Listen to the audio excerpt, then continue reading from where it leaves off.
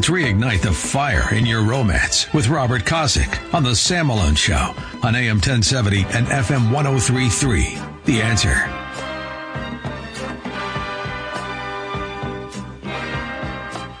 All right, America, inhale, exhale. I'm overdoing it because I'm on the radio so you can hear. Let's bring the blood pressure down. Let's get all that agita, that Spilkus and the Gesundheit. Wie stehe Yiddish, Vale Italiano. And, that's all the aggravation you have in life. Just that, the Democrats are destroying our country. They hate you. They hate what we have, our Judeo-Christian fabric. But you know what? We know it's not who's fighting against us. We know who's for us. And that's way bigger. We also know about the glory, sanctity, holiness, and steaminess of marriage. We know that's what's ordained by God ain't going to be torn about by some devil-worshipping Democrats, right, who want to destroy marriage. So we take one segment of one day of the entire week to talk about the glory, sanctity, holiness, and steaminess of marriage. We call it our world-famous Marriage Talk segment. Started over a decade ago. Most people love it. It does get some uncomfortable because of what they've done in the past. I say, look, that was the past. Move forward. Get it together. Get the Lord in your marriage, and it'll be great, right? My wingman has been Robert Kosick, a church deacon, marriage coach, author of the book Honor the Vow, honorthevow.com. He writes our content. It's on our Facebook page, I think. Mr. Kosick, happy Friday. How you doing? Happy Friday. I got to tell you, I love listening to you and Denise talk. It is refreshing. It does bring your blood pressure down, because especially for this segment, because as you know, it's the same thing. I work with companies and turning them around, distressed companies and acquisitions and stuff. So the stress levels during the day during the week are incredibly high, trying to manage cash and everything else. And so to have that downtime to get ready for the segment, but also, like we talk about all the time, just having that solid marriage to take you through the weekend so you can decompress. And a lot of times, Tom, I get on the phone with Tom before the call. He says, "What are you doing this weekend?" I'm like, "Nothing. I'm doing nothing this weekend." And I'm so looking forward to it, right?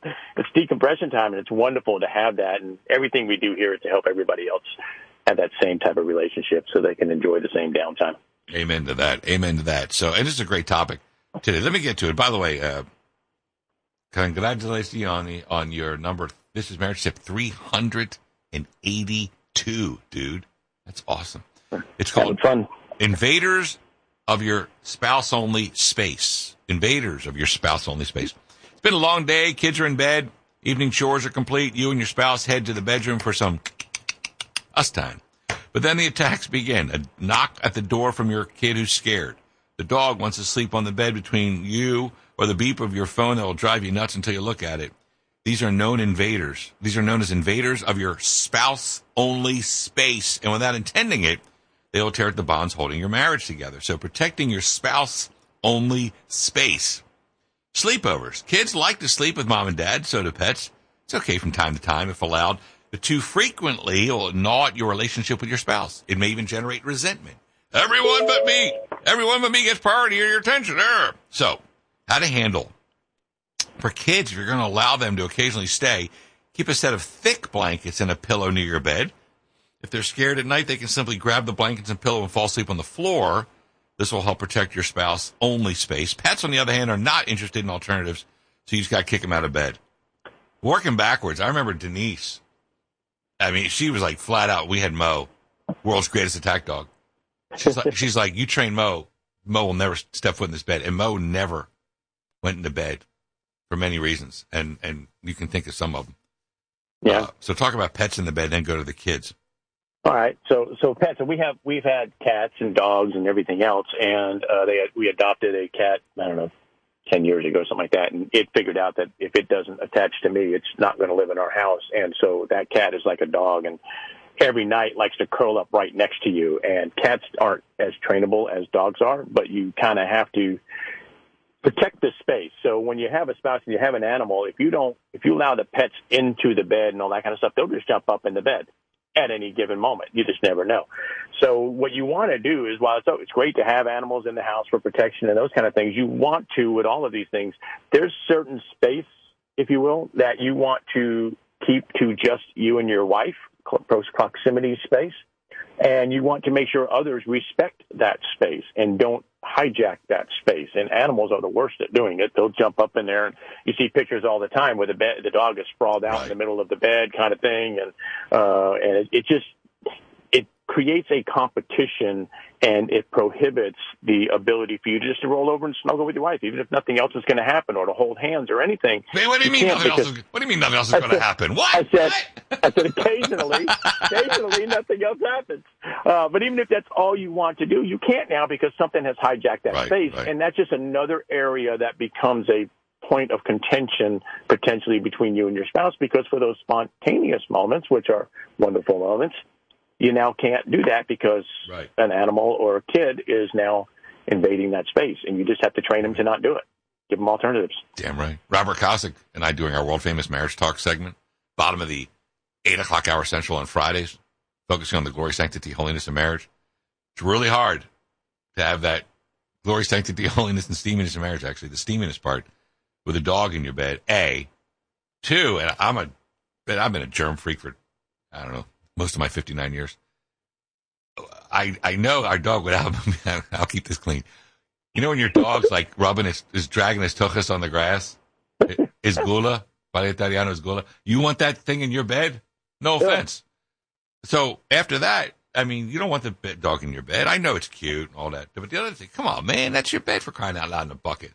That's where you and the wife, got your gladiator games going on there. You don't want no dog in the way. No, treat it like a holy temple-ish kind of area, and that's highly protected. Next on our tip that Mr. Kosick wrote, digital distractions. Our phones are the worst. They have zero regard for what's happening. They'll create constant distractions. How to handle. Put your phone in the other room while spending time with your spouse. If that's not an option, start believing that unless it's an emergency, you don't actually have to immediately respond to a text. The 3-second rule is for picking up food, not your phone. I tell you, I can't remember ever bringing my phone to bed. First of all, phones are dirty. They're full of germs and garbage. It's essential because I run a big media company. You know that. You know the other, it's a big responsibility. But that phone just never comes into the bedroom. Yeah, and that's fantastic. And it's really easy if you have like a landline. That's really easy to do because if the kids really, really need you, they'll call you on the landline kind of thing. But when your kids are in college and stuff, there's times when things are protected times and you just don't want to be interrupted. So you can do something simple like text everybody and say, Mom and Dad have a date night tonight. Don't call unless you're on fire and can't put it out with a fire extinguisher, kind of thing. Leave us alone for tonight. But there are times, and I understand that people want to have phones close by simply because kids are out of town. They're going to be out driving late at night. I understand all of that. But what you have to condition yourself to understand that it's not an immediate thing. You don't have to answer that phone the second it happens, but just in general, if that's what you're about to do, if you're supposed to go have your hour time together, and there's nothing worse than hearing ding, ding, you have no idea. Is it a text message? Is it an emergency text? Is it an email popping up? Is it somebody on Facebook just posted another burger picture? I mean, you have no idea. And it's a distraction. Right? It's anything that's a distraction. You really don't want to be distracted from what you're doing because something else popped in. Yeah, you just want to be focused on what you're focused on and leave the other stuff alone for a little while. The world probably won't end in an hour. So, and you know what? I get it. Like when Bubba's traveling or Denise is doing, and she's out with her girlfriends. Yeah, do I keep the phone closer? Yes, fine. Absolutely. But it's not sitting there in bed. World famous Marriage Talk segment. Next is the conversationalist. Little guys and gals typically pop into the conversation without warning, demanding immediate attention. How to handle. Teach small kids to place a hand on your leg. You in turn place your hand on their hand to acknowledge they're there. As soon as you have a break in the conversation, you turn your attention to the child. If the child calls from another room, don't answer them. Make them come to where you are so you can see if they're busy or not. So the kid screaming from another room, Mommy, Daddy, Mommy.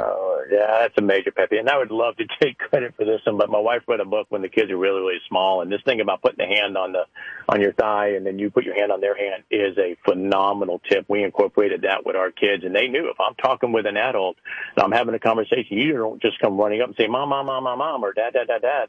You put your hand on my thigh. I put my hand on your hand. I know you're there. And as soon as I get a break in the conversation, I'll turn to you and I'll ask you what the issue is, unless, of course, it's an emergency. And so what that does is it teaches them respect. It teaches them to have patience. There's all kinds of great things that come out of it. It's a beautiful tip to do. But that one calling from another room, that is such a huge pet peeve of mine. And It was a major argument that my wife and I had at one point, because early on, the kids would scream from the other room, and she would turn and talk to them as if whatever we were talking about didn't really matter, and she was looking for any excuse to get out of the conversation. And so immediately she would turn her attention, and it really irritated me. So we talked about it, and what she said was, no, I want to give you my full attention, but as a mom, I can't if I know something may be wrong with one of my kids. So I need to address that. It's a distraction, kind of like the phone dinging. I said, that's fine. All you need to do is tell me, can I go address this, so that you can then come back here and give me your full attention? She said, absolutely. Problem solved. Alternatively, I could have been pissed off and said, well, I guess if it isn't important to you, it's not important. I'm not on your scale of things important, and we could have spiraled downhill really fast. But that one calling from another room is, in my opinion, is a huge disrespect mode, because you have no clue what we're doing, what we're talking about. I may be on the phone and you're screaming, I'm working on $1 million deal and you're screaming from the other room. You just don't know, and I just think it's wrong. But my wife and I somewhat disagree on that point. Love it. Real final, got a minute. World famous marriage talk segment. Hot and heavy. Tip: steamy windows. You're likely past the age when parking and steaming up the windows is a feasible option. But if that's something you did when y'all were younger, you'll certainly remember the fun and awkwardness of it all. If you want to relive the experience, pick a night when it's just the two of y'all and go parking in the garage. And he puts engine off, of course. You got to write that.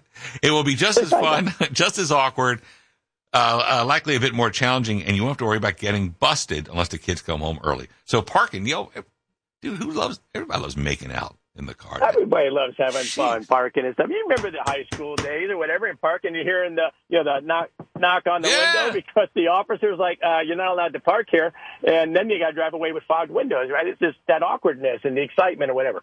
You can do the same thing when you're a little bit older. You can do it in your garage and have the exact same fun. Get yourself a tablet maybe and set it up and watch a movie as if you're at the drive-in and just have fun with it. Everything about this section is about enjoying what God ordained and creative ways to do it. This is just another way to have fun. Just make sure no one's home and, they're not going to come home early and wonder why the windows are all steamed in the garage. Dad, what's going on?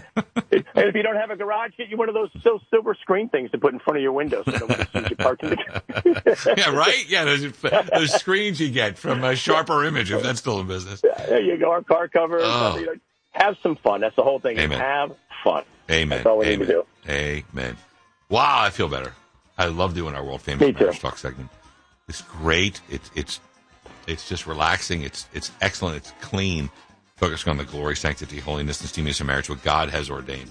No SOB will ever tear apart, lest he get a visit from Silky and Ratso on my behalf. Robert Kosick, great job. Honor the Vow, VOW. HonorTheVow.com is the first book that he wrote 10 years ago. That's when we first met. Yep. Have an outstanding weekend, a blessed weekend. You, Kathy, and we'll chat next Friday. Absolutely, Sam. You have a blessed and low-profile weekend. Hoorah, hoorah. Appreciate it. America, our world-famous marriage talk segment comes to a close. Frankie Valli, very nice. Back in a second, AM 1070, The Answer.